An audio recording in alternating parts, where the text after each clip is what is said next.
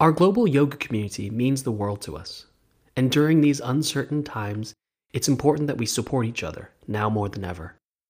So if you haven't already, please check out and support the COVID-19 Yoga Teachers and Studio Support Fund, which has been set up by the yoga mat company Lifeform, who have donated a whole month's worth of profits to get this fund going.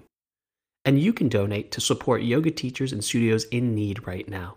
And you can nominate a teacher or studio in your local area to potentially receive an award from this fund. Now it's open to everyone, to anywhere in the world, and to find out more, please visit yogasupportfund.com.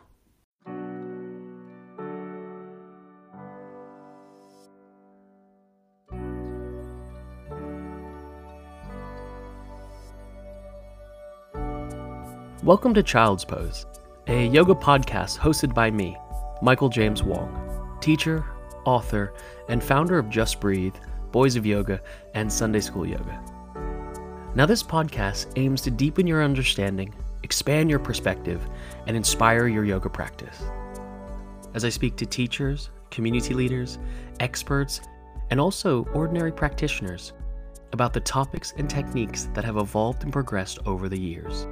From the evolution of alignment, to the joys of practicing at home and now online, to what yoga means to the next generation of teachers. My hope with this podcast is that I can share the wisdom from those early years through conversations with some of the pioneers of the practice, but also speak to the next generation of teachers who are doing their part to keep yoga relevant in the real world. So join me each week as we deepen our understanding, expand our perspective, inspire our practice, and discuss yoga. Past, present, and wherever it's going next. Child's Pose. Let's begin.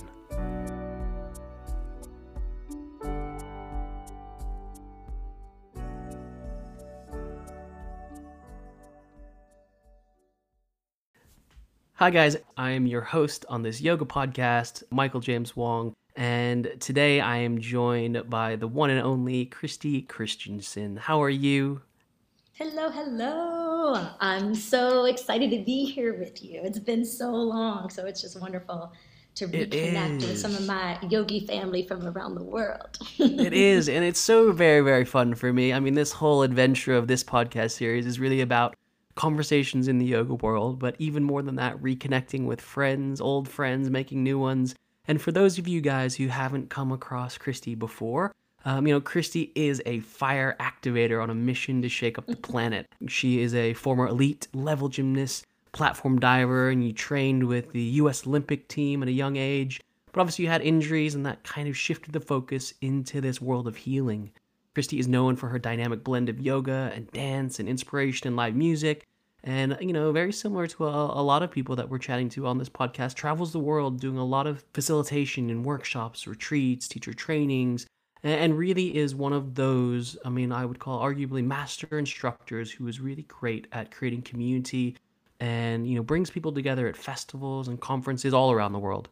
She's also the creator of Soulfire, which is her own unique style of yoga, and the co-creator of Deep Exhale and Kirana Yoga School. And she's been around for a few decades teaching, and she really knows and is passionate about awakening and transforming her students' lives from the inside out. That is the spiel, and obviously, I'm very excited. You and I go way back, and it's so great to have some time to actually catch up and chat and talk yoga. Absolutely. As soon as you gave me the invitation, of course, my brain went back to the moment we met. And it was 2014, so almost 6 years ago now. Mm-hmm.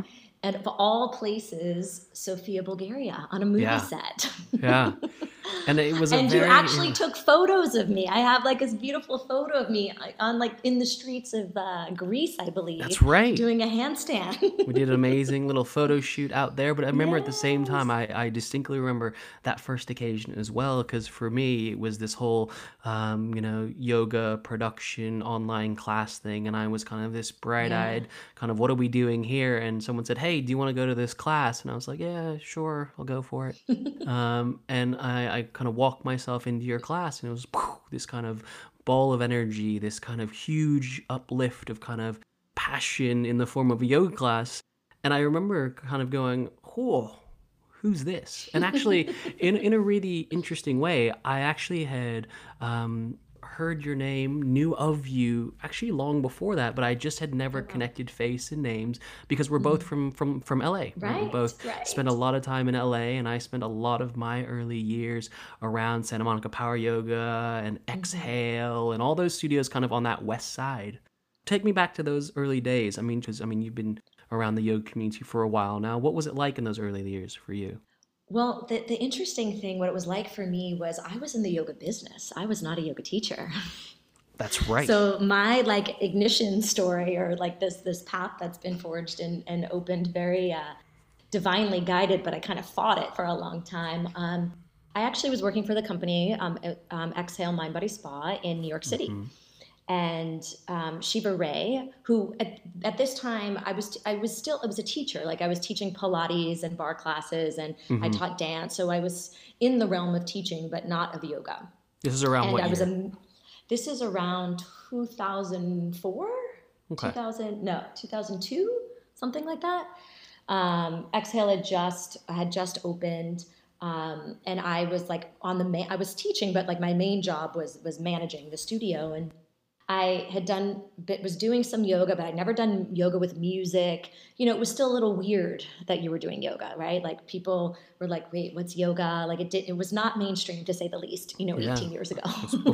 It was uh, before what it is now, and especially if you're if you're only practicing or teaching recently in the past kind of decade, those early years were a bit like, it wasn't like everywhere and on everything.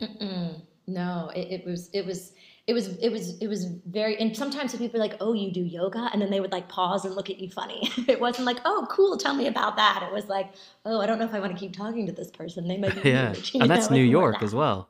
This was in New York, yeah.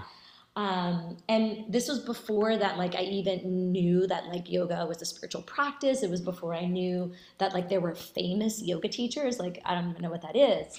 But Shiva Ray was coming to the studio, and people were freaking out that this woman was coming. And I'm like, I don't understand. Like, she's just a yoga teacher. And they're like, no, no, no, no, no. She's like the Madonna of yoga. And I couldn't even like I was like I don't even know what that means. I'd never taken a class with music, like I said. And so I was like, okay, well, I have to go. So I was like, asked my boss, like, please, can I go? Like, and they're like, but it's really full. And I'm like, I don't care, I'll be in like the back corner, because I was just so curious. And then I took this class, and I was like, literally, I had no idea what happened. Like, all these things that come out of her mouth, she's playing like the most beautiful soundtrack I've ever heard. I felt like I was dancing, but like it was a vinyasa class. And like something just like was like, whoa, like that just took me. And maybe it was the first time that like I had a sense, not the language, of course, that like of the energetic body, and that this practice connected me to something else, like something bigger, something deeper, not just my ability to stand on my Mm. hands, not just my ability to back bend. And I just got insanely curious. So fast forward, I just started doing yoga just because I wanted to learn more about what this was, not because I wanted to teach. And I continued to work for Exhale, and then I moved out to they moved me to Los Angeles to run this center called Exhale Center for Sacred Movement. And Mm. at that pivotal moment in time, the superstars of the superstar US teachers taught there. It was the Right. home studio of Shiva Ray, of Sean Korn, of Eric Schiffman, of Saul David Ray, eventually Annie Carpenter and Sienna Sherman. Mm. And then even if I don't even like to use the term like second tier teachers, because they're not, but just they just weren't as famous or well known. They Sure. didn't travel the world in the same way. They were more anchored in Los Angeles. And it was like that became the home in which, or the soil in which, I was birthed out of, really, as a Amazing. teacher, because Yeah. the regular weekly classes, daily classes I was taken were by these teachers. And just Amazing. so many great teachers from came through that center. And yoga was it was in this building phase. There weren't that many yoga studios, so classes were full of anywhere from 40 to 120 people in Mm. class. And you just watched like yoga kind of catch fire in this way of like, and Yeah. seeing people really not only connect to their bodies but their hearts and their souls. And that's why the center was called Sacred Movement, because it was supposed to be more than just exercise. And how Yeah. could we open people to that possibility that this practice was more than just the pose? And see, and that's really fantastic and amazing as well. Because, I mean, remind me again about, I mean, what year did the Venice studio open? The Venice studio opened before I was there, so it opened in the early 2000s. And then you arrived when? And then I arrived in 2000, end of 2005, and I ran that space until 2014.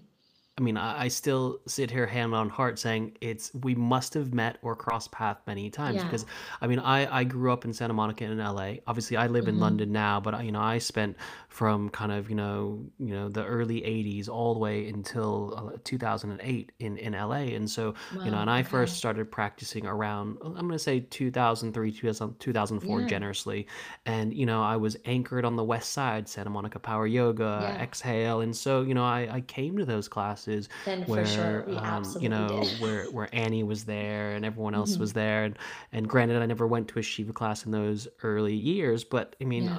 I remember walking through that front door, walking into the big room. And I remember I Hmm. probably one of my first classes, and I remember this very vividly. I've said this very fondly, to her, Annie, who's one of my teachers and someone I consider very close in this community. That I Hmm. walked in, and there was 95, 100 people in the room, and it Yeah. was just Sunday kind of morning. like Sunday, and it was just the thing to do, but it was Yeah. still this very small pocket of people, because once you leave that little doorway and go back out into Santa Monica, it's just kind of Santa Monica, not like the Santa Hmm. Monica we know now, where there's 10,000 people flooding the streets into the 75 studios that are within a two Right. mile radius. Yeah, it was definitely a really special moment in time. I think at the point in which each of these teachers, so, I mean, some of these teachers actually founded the studio, and then people like Annie who migrated to it a little later Mm-hmm. on, and it just really was this space for them to really rise to their mastery, and for all of us lucky enough to be there to witness it and receive it Yeah. was really really cool. And now that it doesn't exist anymore, it's like there's definitely like when I walk those streets of Main Street in Venice, I'm like, oh, like there's like an ache in my heart that that's not there Yeah. anymore. When the Yeah. studio closed, I almost like I considered like, can I take the wood from the floor in the sun? The sunroom was the big room, and there Yeah. was just so much prayer and so much ritual and so much dedication and so much healing and singing and chanting and dancing and that happened in those rooms that I was like, maybe I can like take the floor and like when I build a house, like this will be my Yeah. studio or something. I And I was totally know like, I what you don't know mean, how to though. negotiate for that, but I still think about it sometimes. No, absolutely. Because I remember Yeah, those early fond years as well, being a student there, because there was something really special about Exhale because of where it sat in the landscape of the west side of LA. It was yeah. in that building that also had the big clown ballerina, Hmm. right, on the corner, That which is very, iconic building. that Yep. iconic building that just kind of Hmm. screamed Santa Monica, Venice, LA. And so it almost was very much kind of the essential landmark of the West Side. And so, I mean, I have Yeah. very fond And one memories. block in from the But beach, right? yeah, I mean, and then Yeah. for you, obviously, you didn't run that forever. Obviously, there was a transition. Tell me about that. Yeah, yeah. So it was really interesting. So I ran that studio for 7 years, and it was I mean I did other things with the company as well, but it was literally my blood, sweat, and tears for sure. And I also was began teaching there. People would say to me like, "Oh, you're so lucky at so young. You found your dharma. Like this is your dharma." And I would look at them and I'd be like, "What are you talking about?" Like I knew beyond a matter like a shadow of a doubt like that was exactly where I was supposed to be at that time, but I knew it wasn't forever. Like I knew this was part of my journey and I didn't know how it was going to play out, of course, but I knew there was an ending. I knew it wasn't forever. And one morning I woke up and I was like, "Okay, I think it's time." And I really had no idea like how to make the leap because so much of my life became so integrated into the fabric of that center that there was no separation, like my friends, my everything. The loyalty I had to these people and to the people I worked for was just like Yeah. was literally the cornerstone of my life. But and so I couldn't listen to the call like in the way that maybe I wanted to. So it took me about a year of this kind of like nagging, like this scratch of being like, this isn't for you anymore. Start to pay Mm-hmm. attention. It's time to jump. And I just share this because I think other people that can relate that, our body gives us messages way before maybe our mind can catch up. And that if we do pay attention, we might not go through as much pain and suffering. Because what happened for me is I'm a very body person, a very visceral person, that it was like I got this knock, I didn't listen, I pushed it away, and then I got the knock harder and harder and harder, to the point where I actually ended up in a neck brace. There was a point where I was actually considering surgery. I had what was called trigeminal nerve malaise, but the doctors thought I was in a car accident. Like no one could. I literally woke up one day and couldn't turn my head. I didn't have any kind of accident Right. So whatsoever. nothing happened. You just woke up Nothing and you. happened. I turned my head and I was like, ooh, I don't think I'm supposed to turn my head that way. And I turned my head back and I had this like radiating pain and heat going through the whole side of my head, behind my eye. And it was so insane. And I really, really do believe, yes, I did a lot of crazy athletics when I was younger. So I definitely am predispositioned to have weird stuff happen for sure. But I Hmm. really, truly believe that this was a sign of like, because I said the thing like I'm trying to stick, a round peg in a square hole, right? And it's not fitting anymore. And I even was saying, I feel like I'm hitting my head against the wall every day to try to make this work. And the next thing you know, I'm in a freaking neck brace. And I share that because if I would have paid attention earlier, maybe I would have been able to skip all that. But that was part of my journey and part of my learning, I do believe. And it made me scared. Like it actually scared me more than the idea of like, okay, if I leave the security of this job and really enter into this unknown to see if I can make it as a teacher, and without the business, without this bedrock of support, like that all of a sudden became less scary than the potentiality of being in this neck brace, being faced with potentially spinal surgery, and actually not being able to use my body as the instrument I've used it my whole life. Mm. So in this way, it was this turning point for me to being like, okay, this is not how I want to live. And I was like, okay, I have to make the leap now. Like everything is, even though I do not know what's next. So I finally like got up the courage, made the announcement. And as soon as I decided in that moment, like this was the moment, like I didn't look back once. Like that was the really cool thing, that I think when we finally, even if it takes longer than maybe we expected, we finally get to this point of clarity and it's in that right alignment. There is no like, oh, if I would have stayed 3 more months, or if I would have saved a little bit more money, or if just this would have happened. There was none of that. It was just like, nope, this is now done. And thank you, Mm. thank God it brought me to where I am now.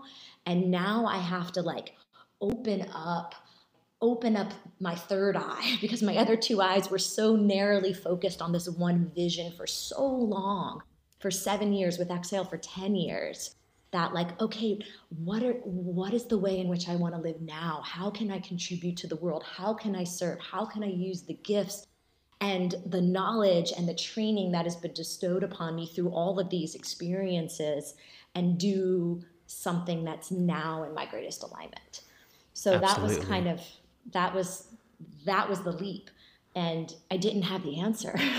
So Yeah. it's interesting leaping before you have that clarity, but I had the clarity that I had to take the leap. That Uday was actually the first like confirmation of the yes, that I made the right decision in a sense, because the day that I made the announcement that I was leaving the studio, and obviously I gave them notice and all those things, but I got the message from Yarif, from Udaya, inviting me to come and to do my own program.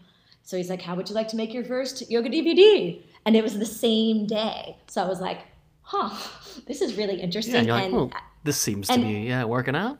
yeah, and the day that my last day, it was going to be on a Friday, and I was going to have to leave for Udaya in Bulgaria on that Monday. So it was like literally like this transition, like new beginning begins now. Let's like literally get on a Mm. plane and soar. Yeah, and I think a lot of people listening to this can relate to that, of having this kind of feeling, knowing that there's a transition coming, or knowing that there's a shift that needs to be made, but also kind of relating to that sensibility of going, there's never a perfect time. So at some Yeah. point we just have to to do it for ourselves or Yeah. take the leap of faith, not knowing that there is a master plan, especially for people who are yoga teachers these days, because, the world has shifted. There's obviously, I'm going to say arguably a lot more yoga teachers, and there's also Right. a Of lot of course. people who have this draw and this pull towards sharing and teaching. And, Hmm. we can get stuck in our heads being too logical or analytical or precise, going, if I do this and then do that for 2 months and that for 6 months and I do Hmm. that thing and take that training, then I'm ready to go and Right. teach yoga. Exactly. Exactly. I mean, and we do that all the time, right? We do that like it's like delaying what we really want for our dreams, right? It's like we do it with like, oh, when I lose 5 pounds, then I'll be able to meet the man, or when I Yeah. get this degree, then I'll be successful, or when I da da da da. It's the same Mm, thing, and it really just comes down to like, what do you really want? And how can you like a big thing for me is this combination of like what I really truly deeply desire and want, and then how, and it just will depend on the language that works for you. Like for me, it's the divine, it's God, it's goddess. Like what does God, goddess, the divine want me to do so that mm, I can serve and I don't waste the gifts that I've been given, because they're different than the gifts that you've been given, or the gifts that Shiva Ray's been given, or the gifts that, Annie Carpenter's been given, right? So like how can I, and I think that helps so much, because it's like, even though we want to learn and grow from all these amazing masters, but then how can we uniquely bring forth ourself to the world and serve from that place? Because I believe that's the place that you're really going to make impact, and you're really going to be able to inspire, right? And you're going to really be able to talk to someone's heart and make something flower open. mm. Yeah, I love that. Love that. I mean, so let's talk about now, though. So, what's Mm-hmm. important to you now as a teacher? Like, I mean, where's your focus, or what is the message that is important for you? So honestly, for me, my main mission, like, is to help. Like, I do look at it as a point of activation. I want to help people first get into their bodies, right? Like, I want to help people come back home to this physical form and to this human experience of what it is to be alive. So much of from different yoga traditions is about this idea of transcending the body. And for me, that's not the goal. For me, it is like coming back into the body, being in the humanness of this life, and then activating all the energy that we have, right? And to recognize and to learn that we're not just one thing, but we have these different empowerments that serve us and help us to our highest. And what I relate to, and the place I share from, is through the map of the chakras, the energy centers of the body, because to me, they serve as this beautiful roadmap of traveling upward and traveling back down. So we can start we can start or end the journey in the body. We start at the roots, we start at the ground, and then we can move. Once we feel the physical body, we can move into the fluid and the feeling body. And then we can, from that grounded place of feeling, then we can awaken our fire and our power, and not like blow the whole world up. So it brings us into this balanced empowerment. And then from there, we have the courage to move into our hearts, right? Whether that is to do a beautiful back bend, or whether that's just to live your life from your heart. And then moving up into your throat, and being able to uniquely express who you are, having that connection of your own authentic voice and being able to share it. And then connecting to your intuition, and connecting to your guides, and using your imagination to dream the life that you want, and to create magic. And then the remembrance that we're all connected to one. So this is the place in which I teach from. And of course, I do bring, I am teaching poses. I'm not just teaching philosophy. I'm not just teaching, on the chakras in that way. Like, I do try to layer in my messaging, but into all of that, because for me, yoga is also it's an empowerment practice. It makes me feel strong. It makes me feel connected. And I want everyone that I share with to wake up to that remembrance in them of like, oh, like, this body's amazing. It is Mm, so powerful. It is so strong. oh my God, look what I have access to when I actually ground down. Oh my God, when I lift up to the sky and then I drop into my heart. And I can believe that in this idea of pure potentiality, and I can really be directed in the way of bringing my dreams true. Mm. So I know that was a really long-winded answer, and I don't even know if it actually answered your question. But I mean, you have, and I think for me, what's really, and what's why I always really love seeing you or chatting to you is, I mean, you can really feel the passion, and you can feel the joy, and you can feel the energy that you have for the practice, and to share Yeah. that and to help people embody that. I mean, Yes. let me ask you Thank you. this, as maybe a big question of the moment, and for you, is passion and energy more important than alignment and poses and sequences? When I say this as a No, teacher, no, yeah, no, no, I know. That's so here's the thing. I can teach you alignment and I can teach you how to sequence, but I can't teach you passion. Do you know what I mean? Like I can hopefully inspire you, but I can't, but you have to find the passion within you. So I think that the key is um, because everything with like yoga is so layered, right? We look at the layers of the body, we look at the layers of yeah, the chakras, we look at the layers of the elements. To me, what makes a beautiful yoga class is all those integrated of layers, creating this beautiful tapestry of weaving together meditation, mantra, mudra, beautiful sequencing with the message. So I don't want just the alignment. I don't want just the philosophy. I don't want just the hands. Like I want to bring all these things together to have like this really well-rounded, holistic experience. And for some people, yeah, the physical part's what's going to talk to them most right now. For someone else, it might be the languaging in which what I'm talking about. For someone else, they're going to get really jazzed off the type of sequence or the mm, music, because the music is another important layer. sure, yeah, which we'll talk about. So I don't want to I don't want to have to give one for the other, but I think passion and joy are harder to teach. You have to access those for yourself, and Yeah, hopefully you can be around people that if that can help inspire that within you. absolutely.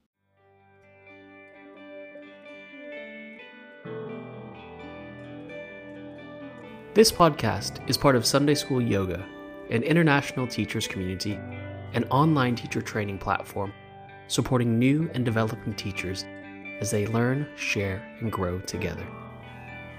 So make sure you check out sundayschoolyoga.com to find out more about how to get involved and to explore the growing selection of online courses you can enroll in from anywhere in the world.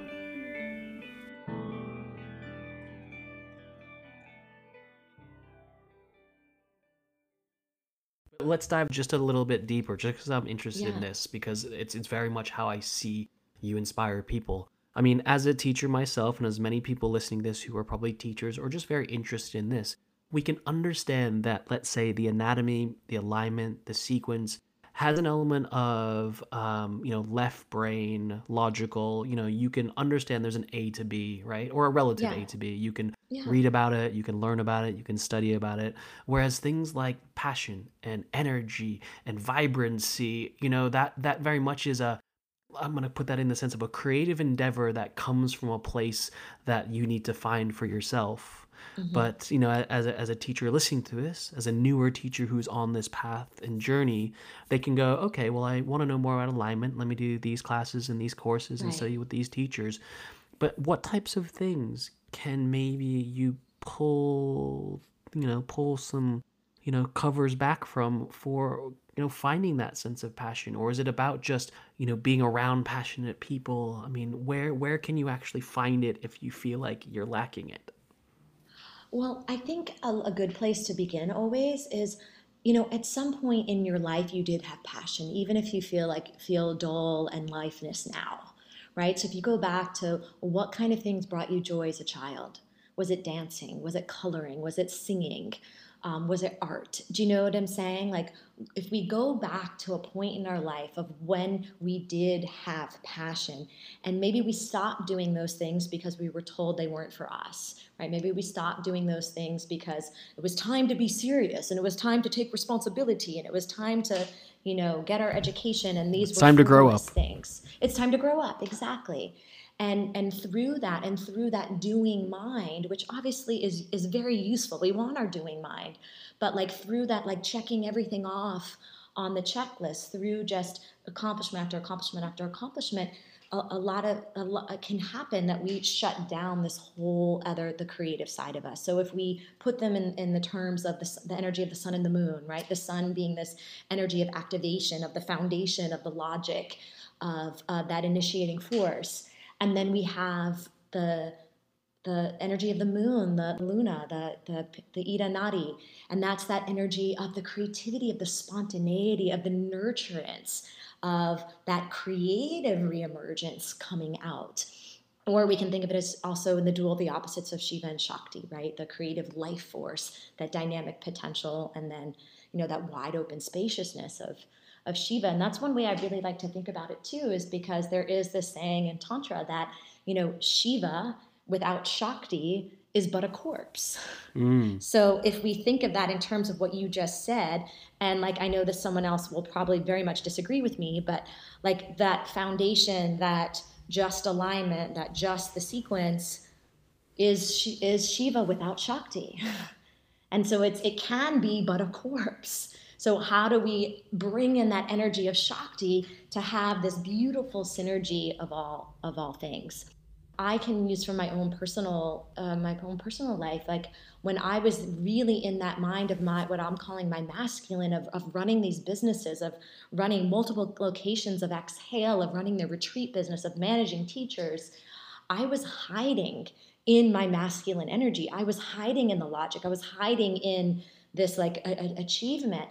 And what fell to the wayside was my energy of passion in the way of creativity and in the arts and the things that I did. I danced as a child, and the music, and because it was scary. I was vulnerable, right? To be able to explore these things, and someone like I was good at being in that driver's seat, right? And it was hard to criticize me, but me going into my watery, sensual, feminine self, I felt like I could be exposed, and people would maybe attack me in some capacity, but through my practice of yoga, and I was very, very fortunate again to grow up in this time of this center where we had kirtan and we had ecstatic dance, and I loved dancing like so much, but I would go out to the clubs and literally just want to dance by myself. And because I could dance well, guys would be all up on me and like rubbing their stuff. And I didn't want that. I'm like, don't touch me.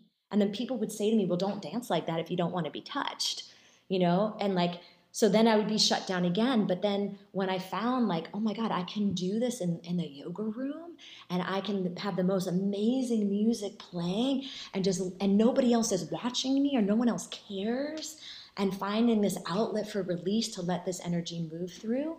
For me, that's what started awakening my passion, not the passion of running this business, but my personal internal passion. And then feeling that passion for life and feeling that passion for God or the divine.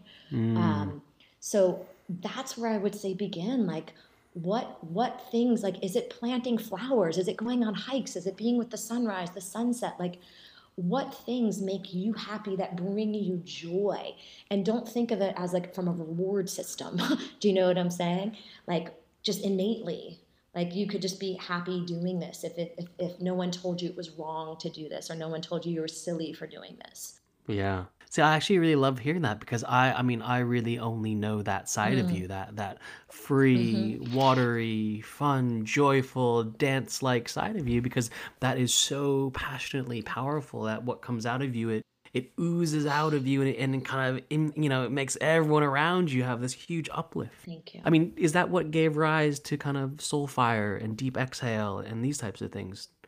Again, I will give credit where credit's due, in the sense that two of my teachers in the early days were Shiva Ray and Saul David Ray. And they both got to a point in their teaching that they started to quote unquote break the rules, and what, like, the definition of what yoga looked like started to get expanded. And some people, they criticize them for it because, oh, that's not yoga. You're not supposed to do that. You know, where's your 5 A's and your 5 B's, right? And then other people, like it just flocked this like whole new people into a yoga room that maybe wouldn't have taken yoga before. So I think having, first of all, the influence of the two of them at that early time gave me permission to also find my own way to do stuff. And when I realized that I didn't have to be like everybody else, when I realized that actually trying to be like someone else was going to be a disservice, and that no matter how famous you were, or how many people in your class there were, like it wasn't going to connect with everybody, right? Like people would still leave classes from the most famous teachers and then come to the front desk and ask for their money back, and I'd be like, what? Do you know who that teacher is? But there was such an education that came with that gave me that permission, I think, to be like, okay, like how do I want to do this? And what I noticed in the rooms that I was teaching is that there was just a lot of rigidity in the room, and people, really just trying to do these poses perfect, which is great. Like people are working hard, but with a stiffness, without the breath, without that energy, right? With like the Shiva is just, without Shakti is just a corpse. Like that's what it felt like. And I just started experimenting. Like what would happen if I made these people right now in the middle of class start shaking? So that's how I started. Like for 1 minute, I would put on like a crazy song. I'd be like, okay, start shaking your hands, start shaking your legs, Yeah. make some noise. And I clearly had to be fully committed. And then even just from 1 minute, like the energy completely shifted and it was a different class. And then from there, I was like, okay, well, what if I did this? And what if I did that? And then I met this man named Marcus Wyatt, who he's a super famous house music DJ. And I used to Mm. go to his events. Like I knew of him, but we had never met. I used to go to his events on Sunday. He created something called Deep. And it was the one place I felt safe dancing because people that went there, even though it was a club scene, people went there to dance. Like that was the priority. And then maybe they hook up with someone later, but like it didn't feel like that same skeezy energy of people like wanting to do whatever they wanted to do to me. And people thought we knew each other because I was at the events all the time. And someone finally said to me, like, you don't know Marcus? Marcus is like a deep yogi. I'm like, get out. Like, what do you mean? And so finally we meet. And at like the very exact moment, he was like, oh my God, you're a Christian. I'm like, oh my God, you're Marcus. And we both had, yeah, this idea. It's like, I want to get yogis off the mat. He's like, awesome. I want to get club kids on the mat.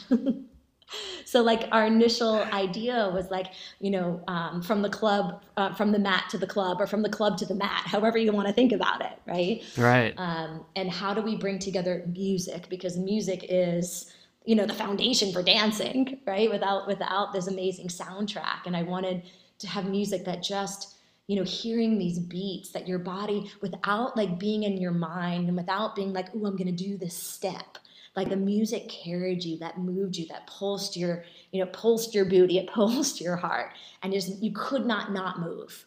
So even if you don't think you're a dancer, and even if you were told you couldn't dance, that you can have this experience and you can let the energy move and really awaken the Shakti. So for me, wanting to give people a place to play, wanting to give people a place to release, to let go, to be a little wild, to be a little crazy, to break out of the cage of what your normal, perfect box that you embody is, right? And to access the joy that is in there. So that's where Mm. Deep Exhale started first, and it's still going now. We figured out how to bring it online, so we're doing it online now, which Great. is super fun. Trying to adapt with the times like everybody else. And then the notion with Soulfire, there is obviously Marcus can't go everywhere with me, so I created an experience that with yoga and dancing as well. But then there's other components of Soulfire. So the real message with Soulfire is, if to me, of all the elements, fire is the element of alchemy. It's the element of transformation. It is the element of ignition, of beginning anew again and again and again. And what activations do we need to take to be able to integrate our mind, body, soul? So using the map of the chakras, using the map of the elements, using the map of, the koshas in a way that the practice can penetrate that deeply and get to your soul. But to do that, you gotta be willing to, get a little hot. You gotta be willing to strike that Yeah. match against the hard surface to ignite the flame. Yeah. Yeah. And see, what I really love about all of this, and obviously I've been an admirer of yours for many years, of just this sense of just, going with what inspires you. I mean, there's always going to be, I'll happily say this, there's always going to be the kind of two sides of the yoga world of the tradition versus the Yeah. evolution. And I think it's really important to acknowledge that, that we all come from both of those Yeah. worlds. But I mean, it was so I mean, I'll say this: you were very lucky to have a teacher early on that gave you that permission, right? To Yeah. say, do what feels good for you, do what inspires you, take the practice and move it in a way that moves you, Yeah. which I think is important that we as teachers remember and remind it as we kind of get older and pass it on and grow with it as kind of a community, is to have both sides of that conversation, but also to remind people that there is an element of evolution and growth and transformation in all this. I 100% agree. And, evolution, like true evolution, is based in tradition. Like to really be able to evolve in something that's going to be lasting, right? And something that's going to take form, like, in my opinion, like, is still steeped in that tradition. So maybe my yoga class, in terms of the physical asana that I'm doing, doesn't, to some people, doesn't look like, the Ashtanga, primary series, right? But the things that I am sharing, these ancient concepts, I am like, I have a deep affinity and love for the gods and goddesses and the mythology and the other subtle energetic practices, like I said, of the mudra and the mantra. And so even though my experience may not look traditional, there's so much of the ancient wisdom that is seated in it, and I feel like that's what makes it powerful. And what I really want to encourage teachers to really do is not to judge, because yoga is everything, right? If yoga really is this union of body, mind, spirit, heart, soul, right? Or this moment to moment awareness of what we're doing and moving in this special integrated way, like, my yoga could be taking a shower and like really just washing myself in the most like connected and appreciative and loving way, right? Why does it have to be a sun salutation? Why does it have to be warrior one to warrior two to side angle?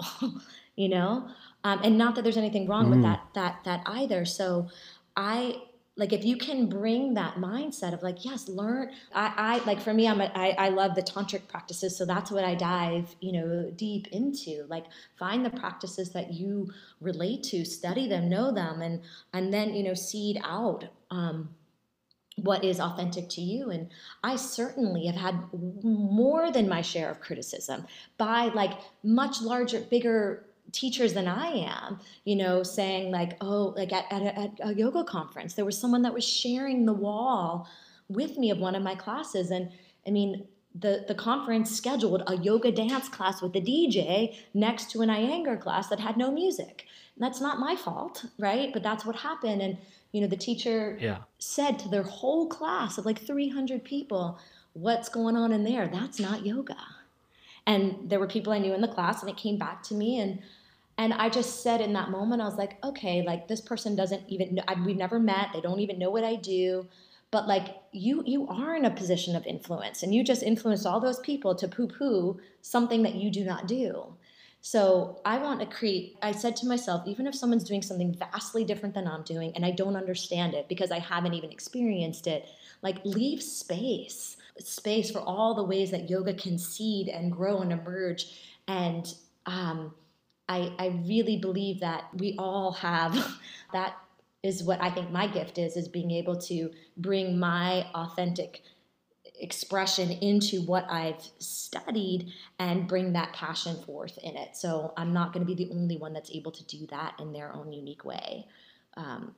Again, that was a really long-winded answer, but I hope that you can edit that one down if you want. No, but it is. I totally agree with you. I mean, in that sense of, I love what you say about leaving space, right? And, you say leaving space, I say opening doors. I mean, Perfect. there's a lot more of the world not doing yoga than are. And I think, as teachers, especially if teachers, let's say teachers of privilege or teachers of, some sort of awareness or Hmm. opportunity, to ensure that we create this longevity of the practice, which has Hmm. this element of evolution, this element of non-judgment, this element of appreciation, that while it might not be your personal flavor, it doesn't mean that we have to shut the door on someone else or shut the door for 300 people that we're in front of just purely because of our preferences or because of what disturbs our day. Yeah, and who am I to say what is yoga to somebody else? Do you know, like who am I to determine that for Mm-hmm. you? And I think that part of the evolution of yoga, which has been so interesting to watch, is that like people are doing yoga today that 10 years ago would have never have done yoga. They would have said, oh, that's just Yeah. for girls, or that's just for flexible people, or that's just for this, or that's just for that. Do you know? And like Mm-hmm. because of all these different evolutions, and some of them I love and some of them I don't, but because of that, we have more people practicing yoga than ever before. And because of that, we have more teachers now than ever before. And as far as I'm concerned, no matter what style of yoga people are doing, like the world is going to be a better place with more people practicing yoga. Yeah, You absolutely. know? I mean, what do you know now though that you didn't know back Oh my then? God, so much that I know nothing. Mm. Isn't Right? it great? Like when you're a new teacher, like, I mean, there's a piece of you that knows you don't know much, but then there's also this like confident, like, I don't know about you, but like, were you really confident when you first started teaching? Oh yeah, I knew the world. I knew the world of yoga. I thought I knew many things, but and now I'm like, guys, I don't know anything. Everyone just tell me Yeah, things, it's so, teach me yeah. things, show me things. It's so interesting. Like the further I get on my yoga journey, like the less that I know. And there are moments in time of like, oh, I wish I could go back and feel that way again. Yeah, and apologize to a Right. bunch of Well, people. that too. That too. Oh my goodness. Um, yeah, I think just that the learning and the deepening, like it never ends. It just goes deeper and more is revealed on, and there's no separation really between the personal journey of it all and that outward, seeking in the same capacity. Like I think the layers in which that I am aware of within myself. And I might still shut them down. I might still ignore them, but like at least I know I'm shutting them down or I know that I'm ignoring them. Where before I Mm, didn't I didn't even know what it was to be in my body. And I was a professional athlete. I knew what it was to be in yeah. my body when I was standing on the edge of a 33-foot tower, and trying to spin 3.5 times and land on my head in a little pool of water. But like outside of Mm, that, I didn't. yeah. Um, so it's this practice has, taught me that I I can't hide from myself, Mm. or the detriment that I'll pay for hiding from myself. I don't know if that makes sense. No, that makes a lot of sense, and I really love that honesty of sharing that. I Hmm. mean, I think especially as teachers, the more that we get on in our years of teaching Hmm. and getting out in the world and sharing and maybe reach a certain element of notoriety or appreciation. I mean, it's nice to look back on the journey because it does remind us on our own kind of path that we walked. I mean, a big part of the reason that this podcast exists is not only to maybe encourage and inspire the now or the next generation of teachers, but also in many ways, and I say this quite often, is that we're in this really unique golden era of yoga right now where those early first generation teachers are still around and Hmm. still teaching, Exactly. and there is, I think, also an opportunity, actually more a responsibility for maybe teachers like us, let's call us second Yes. generation, who have been along that journey with them, to almost share the stories, have Hmm. the nostalgic look back, because unless you were in LA in that generation of Yeah. exhale, you'll never get to feel the energy of walking through that door into the sun studio going, holy crap, Yeah. this is yoga, Right. right? Exactly. I mean, can you remember fondly? And it's also because I like to have a little kind of think back. Can you just remember one? Is there any one memory or moment might have seemed inconsequential back then, but now you kind of look back and go, that was yoga for me in the early days. Yeah. So when I moved to LA, I was really, really green in this whole yoga thing, and I didn't know what kirtan was. So this is just what's coming up right now. I'm sure later tonight I'll be like, oh, why didn't I say this? But I remember it was my first weekend in Los Angeles, and Jayu Tal, who at that time and still is, he's one of the master Hmm. kirtan singers we can say in the U.S. And at that time Absolutely. he was like, him, Krishna Das, and Dave Stringer were the three. Yeah. And I mean, I guess in many ways they still are, but I had no idea what kirtan was. And I remember like kind of being embarrassed, like Yeah. talking to the front desk manager and being like, okay, so what's going to be happening tonight? And she's like, it's call and response chanting to God. And I was like, huh? Like my eyes, they must have like popped out of my head. And I was like, wait, what? And then I was like, where did I end up? What am I doing here? Like call and response chanting to God? Like, are we in church? I was like, okay, well, let's see, but this is going to be weird. And it was just him and Daniel Paul, who plays the tabla player, and Jai was on the harmonium. And I think it was just the two of them. I don't think there was anyone else playing with them that night. And we had like 200 people come out to like call and response chant to God. And I was just like, Yeah. as the people were coming in and get everything set up, I was like, I was just so like, what? And they were so excited. So after like everything got settled and it had begun, and then I finally like snuck in. And at first, I was wildly, wildly, wildly uncomfortable. But then there was this like kind of voice inside of like, just stay. Like this is A, your new home. This is B, your new job. C, like the 200 people are here. Like how insane is that on? It was either a Friday or Saturday night.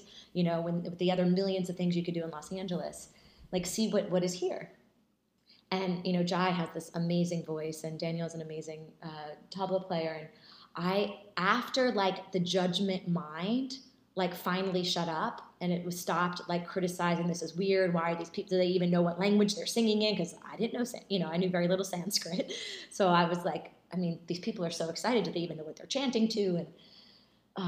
And then as soon as that all dissipated, like the energy of the experience. So maybe this was probably the second time after that first class with Shiva of like there being something larger, something bigger. And I began like trying to sing along. I was more being like blah blah blah blah blah versus knowing actually the words. And then next thing I knew, I found myself dancing, and I was in the back. I was in the very back corner of the room because I was embarrassed and shy, and didn't want anybody seeing me. But the lights were down, and it ended up being like a real. Like I remember leaving and being like, I don't know what that was, but that was actually pretty cool. But I like it. And yeah, I like it. And after that, I think I went to like like we did kirtans almost like every weekend. I was like, okay, let's bring more of these here. And I really think that was like maybe that was my first real yoga in some capacity, you know?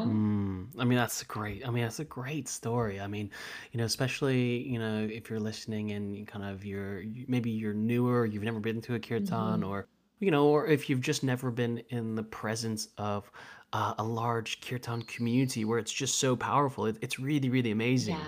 I The mean, energy is palatable. Like, yeah, I mean, it's crazy. I mean, I'm very lucky in the sense that probably once a year or so, and it's kind of a running joke. I mean, once a year or so, I see Dave Stringer, and we're kind ah, of teaching at the same kind of yes. festival or conference, and it's always kind of in a different country Yep. every year in some odd way or another. But there's this beautiful essence of when he gets up there to lead a kirtan. It's just, yeah, like you said, it's palpable in how people feel a connection to themselves Hmm. and each other. Yes, yes. And it does, like, it brings about an ecstatic joy, an ecstatic connection to yourself and to whatever it is you believe. Maybe it's your higher self, maybe it's higher consciousness, maybe it is God. Like, that's up to you to determine. And yeah, Dave is a good friend, and um, we actually, as of about a year ago, started collaborating together. And because of my love for Amazing. chanting, but I don't have the best singing voice. But I love it so much. So I'm like, okay, so and for those of you that don't know Dave, he's like the rock and roll kirtan artist. So He's amazing. he brings in like if you weren't listening closely to the words, like it could be rock and roll music in a way. So we've been doing some really fun um, events together, and also other countries. We certainly haven't done one in the U.S., but in Bulgaria and in Switzerland Mm-hmm. Yeah. and in China. So Oh, absolutely amazing. yeah, so it's cool to see how, I mean, in that moment in time when I walked into that first Kirtan Vijay, like I could have never imagined that I would be sharing a stage with like Dave doing a singing and dancing and Dave yoga Stringer, class. you and Dave in China. Right, Yeah. exactly. Like how the world And I think that's, unfolds. yeah, and that's so cool. And it's one of these things for me that's really amazing about kind of our yoga community. I mean, you and I fall into those same conversations of, being teachers who are in different places and we get to travel, but we also get to weave in and out of different conversations of the community and getting to see how yoga has grown all over the world, which is really beautiful and really powerful. So I thank you for sharing, and it's been really nice to chat to you. That's sweet. I do have some questions that I wanted to throw at you as we wind this down Okay. because I've been asking people as we go, and I think I probably know the answer to a few of these. Okay. Who is or who is the one teacher that has changed your life as a teacher? I would say Shiva was my initiation in, right? But my main teacher right now actually isn't a yoga teacher. He's a meditation teacher. And I think in the past 4 years has been made the biggest impact on me as a human and a teacher, Right. is Lauren Roche. Amazing.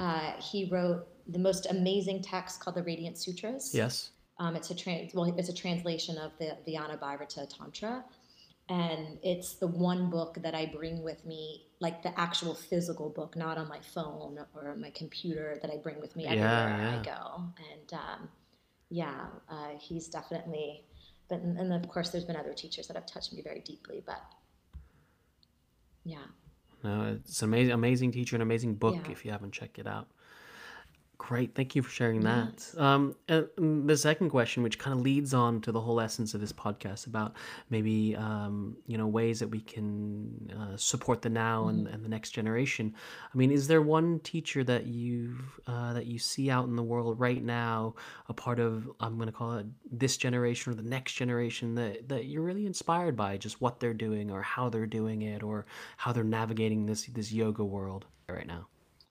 I mean, there's so many people I'm inspired by, and I don't think of them as like further behind in the process than I am. Do you know what I'm saying? Like, because yeah, in so many ways, I live in a bubble. I live in the bubble of my, like, my world, my study, and then showing up somewhere. And then, yes, I get to meet up all my friends at different festivals. And in those times, then it's like, oh, I can see what this person's doing and what that person's doing. And be inspired. But I have this is who's coming to mind right now, and of course there are many. But and I would, she's not of the, she's younger than I am, but that's the only way she would be less, whatever the word is, of the different generation, just because purely of her age, not her study and the time that she started.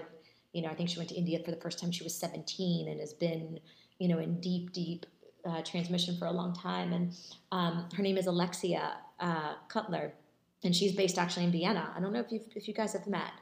I believe, yes, I have met Alexia. Okay, yeah, and she started something called the Shakti Academy, Yes. and it's an all women's, really, path of dedicated to the sacred feminine, but leading 200 and 500 hour trainings. And just, she's so deep and so playful and just doing really, really, really good work in the world.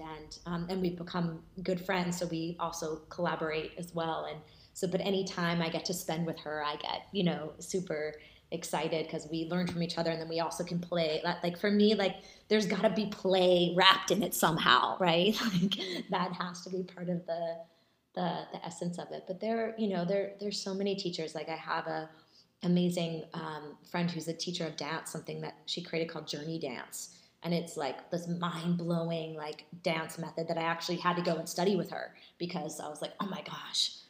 So there's so many people that are out there that are doing amazing, amazing things. Oh, that's amazing. And I mean, it's really great to chat because you hear, everyone has their little things that inspire them or little things that they kind of Hmm. take in inspiration or influence from. So it's really nice to extend this kind of wider community because I think it's easy to get maybe sucked into the same core of people or just kind of to only kind of look towards the names that you hear or the names that you see at conferences and events, or teachers who are only in LA or New York. And I think it's nice, and Right. I think we have a responsibility as teachers, especially you and I, as ones who probably travel a lot more, even European, internationally, to actually, Yeah. celebrate the work that's being done all around the world, which is really, really special. Well, and the way the world is right now, the fact that like, we have this like digital world and with Instagram and social media and with all the online offerings like currently, we have more access to different kinds of teachers and we have more access to different ways to practice than we've ever had before. So we don't just have like, there was a point in time where there was only a handful of teachers like traveling the world teaching, right? So if you wanted to take a class with someone, quote unquote, that was special or moving in that direction of being a master, like those were the few teachers you took from, and now like the kind of the walls have been blown off of that with all the different festivals and with even YouTube and Absolutely, absolutely. all the people that are, like Adele, Bridges, like putting out amazing content, Yeah, online. And, how old's Natasha? What, she's her early 30s? I don't know. yeah, she's But around look then. what She's she's, London based. Yeah, yeah, she's doing great. yeah. And she's doing like amazing stuff in the world. But I wouldn't say, like, again, in age, she's younger than me, but like in what she's done in the world, she's not, So that's where, like, that was why it was hard for me to answer Hmm. that question. No, I mean, there's no right answer and there's no one answer. It's just Yeah. it's a beautiful opportunity to share. Hmm. To wrap this up, and it's a question I do ask everyone, and I think that you'll have a very lovely and potent answer for that. Is, I mean, these days, what is your personal mantra? What is my personal? So I have two. The first mantra, which has been like a guiding mantra of my life for a long time, is aham prema. And that means I am divine love. And I think when we can remember that we are divine love, that we are going to show up and act in the world in a very different way. And then the other mantra I have is that I've been working with now for the past little bit is expanding my scope of vision of what is possible. And there was a mantra that I Mm, actually used when I left Exhale and went out on my own. And because, like I said earlier, like I was so narrowly focused, like I needed to like be able to open up the world in a whole new way. And based on the nature of what's happening in the world right now, and the lifestyle and the way that I reached people is not possible, right? So how can I expand my scope of vision of what is possible? yeah, I love that. Super. I mean, those are great, and thank you for sharing those. I think the intention ultimately with every time that we as teachers step into the seat of a teacher, whether it's in a studio, online, on a conversation like this, is to share and to be open and to be honest and to allow ourselves to be seen so that hopefully Yes, others, other students, other teachers can, see who we are to then see themselves in similar light or in their own light. absolutely, absolutely. Totally agree. So my last question for you, Christy, because I know that we have taken a lot of your time today, is what do you want your legacy to be as a teacher? Ooh, ooh. Didn't say it was the easiest question, but it is the last Yeah. question. You know, um, there's that saying, and I don't know who is attributed with it. Like people won't remember, what you did, but they will remember the way you made them feel.